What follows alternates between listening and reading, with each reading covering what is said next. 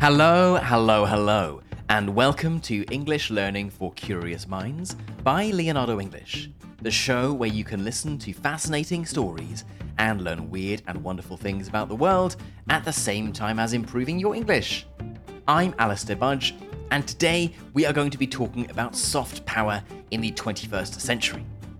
You might remember that one of the first episodes we ever made, over 4 years ago now, was about soft power in general.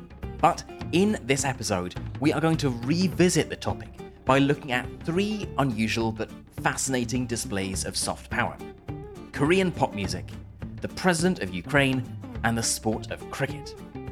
But before we get right into all of that good stuff, let me quickly remind you that you can become a member of Leonardo English and follow along with the interactive transcript and subtitles over on the website, which is leonardoenglish.com. Membership of Leonardo English gives you access to all of our learning materials, including instant translations in 12 languages, study packs, all of our bonus episodes, so that's more than 400 different episodes now, plus access to our awesome private community where we do live events, challenges, and much, much more. So, if you are ready to take the next step on your English learning journey, the place to go is leonardoenglish.com. Okay then, soft power in the 21st century. Every year, a company called Brand Directory publishes something called the Global Soft Power Index. It is a report that surveys over 100,000 people across 101 different countries and asks them a range of questions about how they feel towards other countries. The end result is this large index, a comprehensive report that ranks 121 countries by their so-called soft power, how attractive they are perceived to be on a global scale. Every year, the countries tend to change a bit, some increasing, others decreasing, but the rankings tend to be relatively similar year on year. In 2023, the top country globally was, you might be able to guess, the United States of America. It was then followed by the UK, then Germany, then Japan, and China came in at number 5. And just to give you all of the top 10, France came 6th, then Canada, then Switzerland, then Italy at number 9, and the United Arab Emirates shot up from number 15 in 2022 to number 10 in 2023. And if you're wondering which country lost its spot in the top 10 this year, it was Russia, which went from number 9 to number 13. Now, don't worry, I'm not going to spend the rest of this episode reading you out the rest of the list, but I wanted to start with this, as I think it gives you a useful introduction to think about soft power, and how it relates to the 3 examples we are going to talk about today: K-pop, President Zelensky, and cricket. But first, let's remind ourselves of what soft power is. The term was coined by a political theorist and Harvard professor called Joseph Nye in 1990. It means the ability to exert power by attracting people, rather than forcing them with military or economic means.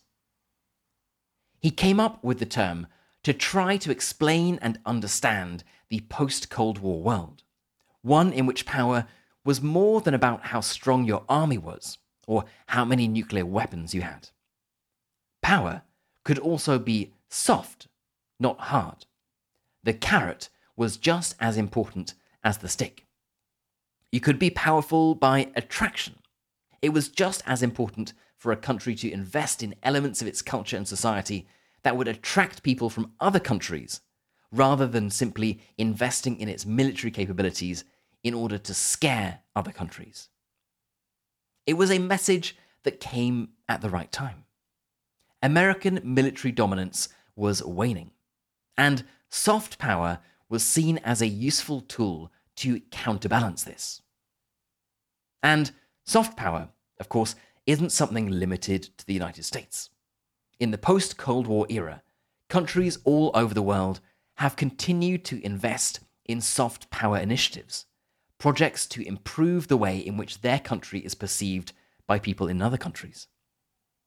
From organisations like the British Council, which promotes British culture and, of course, teaches people English, right through to China's Confucius Institutes, which do the same thing but for China and Mandarin. Many countries all over the world invest heavily in initiatives that make their country and culture seem more attractive to foreigners. These examples are some obvious government-sponsored soft power initiatives. But more often than not, a country's soft power comes from unexpected places. And it is 3 examples of this that we are going to talk about today: Korean pop music, the Ukrainian president Volodymyr Zelensky, and cricket. Let's start with Korean pop music, or K-pop for short. South Korea is a relatively small country, just over 50 million people, with pretty limited natural resources. But it packs a sizable punch when it comes to pop music and soft power overall. The band BTS is perhaps Korea's most successful recent export, and it is certainly the country's most successful musical export, after selling more than 40 million albums. You've probably heard a BTS song. They are absolutely everywhere, and are so big that they were even asked to visit the White House to meet President Joe Biden. Now, it's unclear whether the then 80-year-old American president knew who BTS were, but their cultural impact has been huge. They managed to sell out London's Wembley Stadium, something that only 12 artists have ever managed to do. They got 100 million views on YouTube in 48 hours, and got 4 number-1 albums as quickly as the Beatles did. And this isn't merely the story of one group that struck it lucky. BTS are surfing a wave that started in the late 1990s, something called Hallyu. Hallyu comes from the Mandarin Hanliao, and it literally means Korean wave. It refers to the mass popularization of Korean culture outside Korea. It started in mainland China, where Korean soap operas and TV dramas became incredibly popular in the late 1990s, and has now spread all over the world with Korean cultural exports, movies and TV shows like Parasite and Squid Game, and K-pop like Psy's hit single Gangnam Style, and the chart-topping sensation that is BTS. Now, how, you might be asking, has such a small country managed to have such an outsized cultural impact? Well, for a country to produce great musicians, filmmakers, and artists, clearly it needs to have a certain base level of economic security and prosperity. Great filmmakers and musicians are unlikely to emerge if there are no jobs available and they struggle to put food on the table. Many countries have this, of course. So what is so special about South Korea? Well, governments certainly do not create culture, but there are certain things that a government can do to help foster an environment in which culture can be created by its citizens. In the case of Korea, this does appear to be intentional. There is a story about a government report that was published in 1994, shortly after the release of the first Jurassic Park movie. The author of the report stated that the Korean government would make the same amount of money by making just one hit movie like Jurassic Park, as it would from selling 1.5 million Hyundai cars. This was clearly an attractive proposition.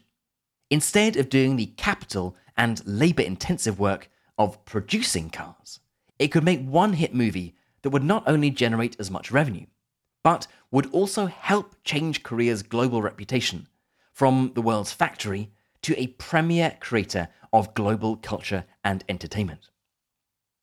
After this, the Korean government put into place a series of initiatives that encouraged people to take up creative pursuits. It fostered an environment in which future creatives could thrive. And the result is the Korean wave that we see today. But, of course, a country cannot simply throw money at so-called cultural projects and hope that a BTS or a Squid Game or a Parasite will emerge a few years later. There are plenty of other factors that are at play. And in the case of the gigantic success of K-pop, one important factor that is often referenced is the close links to American musical culture that were forged after the Korean War. As you may know, the US has maintained a military presence in South Korea since the Korean War. Even today, there are over 20,000 US soldiers stationed in the country.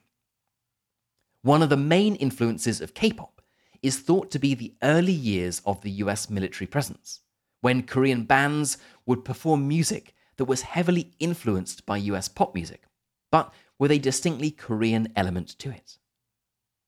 And of course, modern K-pop has similarities with US pop music, but it is unique in its style. It is visibly different from Western pop music.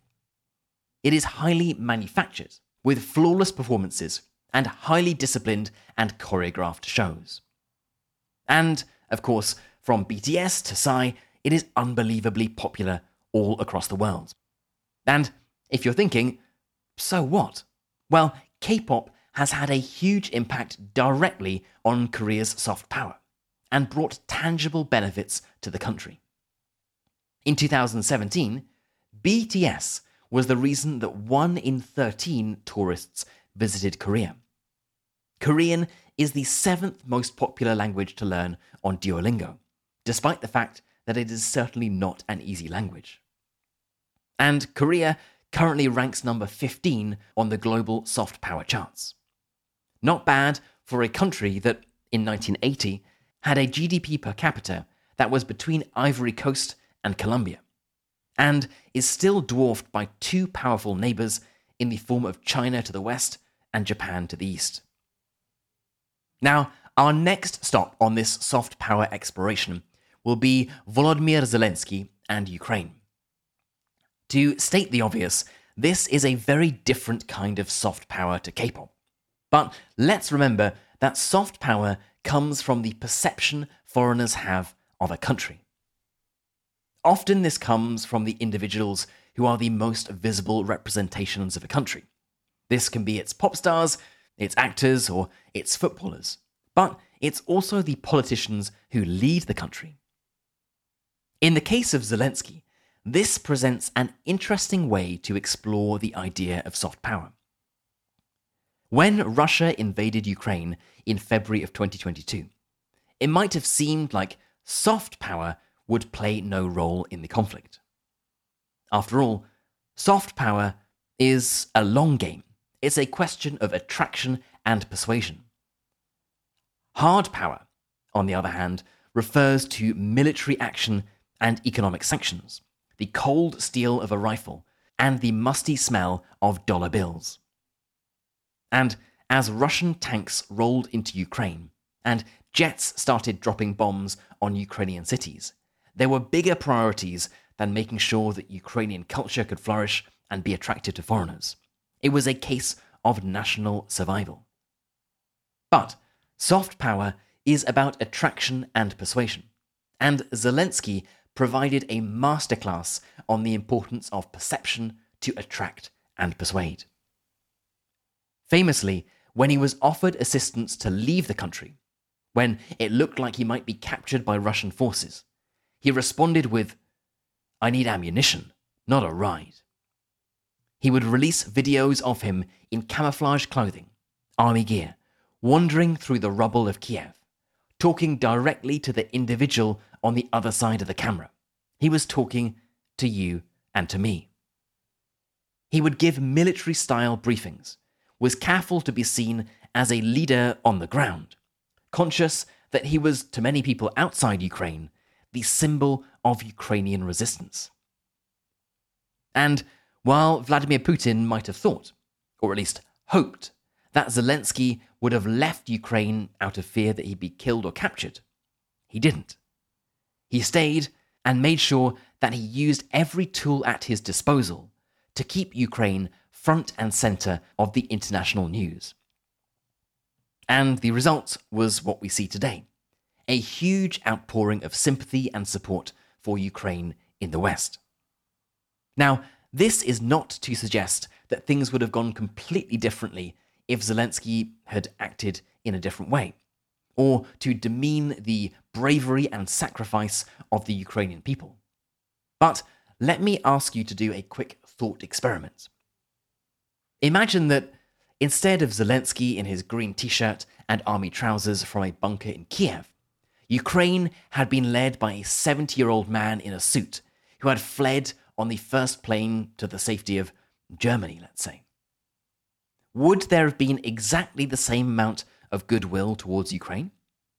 Perhaps you could argue it would be the same, but I can't imagine you could argue it would have been more. What's abundantly clear is that Zelensky was, and still is, a very savvy media operator. And the result has been, as we all know, not only a vast amount of financial and military aid from Western governments to Ukraine, but, overall, support for this from the people of those Western governments. Soft power, in the form of people being attracted by the behavior of the leader of a country, has transformed into hard power in the form of military and financial aid. And, again, to reference Duolingo, Ukrainian went from the 37th most popular language to learn in 2021 to the 17th most popular in 2022. Now, I want to move on to our third and final example, that of cricket. This is kind of two examples rolled into one, as we'll be looking at cricket and soft power in two separate countries. Cricket, as you may know, was invented in England and became popular in the 18th and 19th centuries as a gentleman's game, something played by upper-class men of the Victorian era. In England, it's still relatively popular, but it pales in comparison to football, and even to rugby and tennis. As the British Empire continued to colonize every corner of the world, the officers of the empire brought with them their favourite sports, including, of course, cricket. It turned out that in many of these countries, cricket became very popular, even after the British left. If you look at the list of the best cricketing countries in the world, you'll see a theme. Australia, England, of course, South Africa, New Zealand, Pakistan, Sri Lanka, West Indies, Bangladesh, and Zimbabwe. All of these countries were, at one point in time, under British colonial rule. And the fact that this unusual sport became so popular there created a strong link between those countries and their colonizer, Britain. But you might have noticed that there is one important country missing in that list. The country that is, as of the time of recording this episode, the top-ranked cricketing country in the world, and a country with almost 1 billion cricket fans. India. If you've been to India, you will know quite how popular cricket is. 93% of all sport watched on TV in India is cricket. The Indian Cricket League is the most valuable in the world, at a reported $30 billion. And Indian cricket stars are some of the best paid sports people in the entire world. Now, other than there just being a lot of money in it, and people inside India being passionate about cricket, how does this relate to soft power? Well, much like football is an important factor in the soft power of countries like England, Spain, and Italy, the fact that India is the world's premier destination for cricket is a contributor to the country's soft power among the world's growing number of cricket fans. India, not England, is the world's top cricketing destination. And like with Zelensky and Ukraine in our previous example, cricket is also an interesting bridge between soft and hard power. Both in 1987 and 2011, after heightened periods of tension between India and Pakistan, the leaders of both countries decided to display a show of unity by meeting at a sporting event loved by both Indians and Pakistanis, a cricket match. Now, cricket is only one element of Indian soft power. Clearly, there are many more attractive things about the world's most populous country.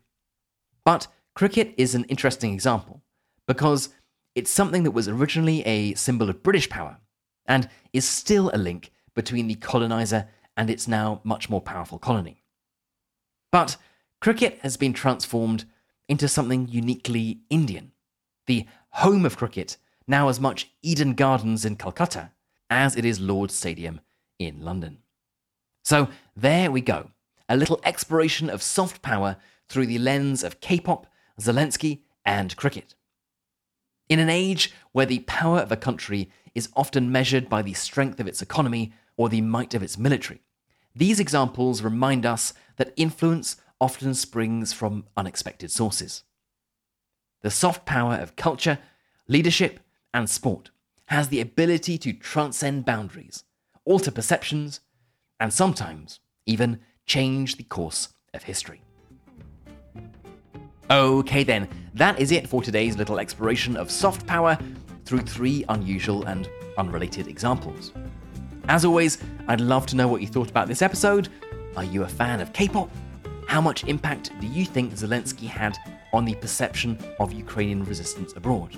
And what comes next for Indian cricket? I would love to know, so let's get this discussion started. For the members among you, you can head right into our community forum, which is at community.leonardoenglish.com, and get chatting away to other curious minds. And as a final reminder, if you enjoyed this episode and you are wondering where to get all of our bonus episodes, plus the interactive transcripts, subtitles, and key vocabulary, then the place to go for that is leonardoenglish.com. And if you aren't yet ready to become a member, but you would like to do something to support the show, then I would love for you to think about leaving a review or a star rating on your favorite podcast app. It takes less than 30 seconds to do, but they are super helpful, and each one brings a smile to my face. You've been listening to English Learning for Curious Minds by Leonardo English. I'm Alistair Budge, you stay safe, and I'll catch you in the next episode.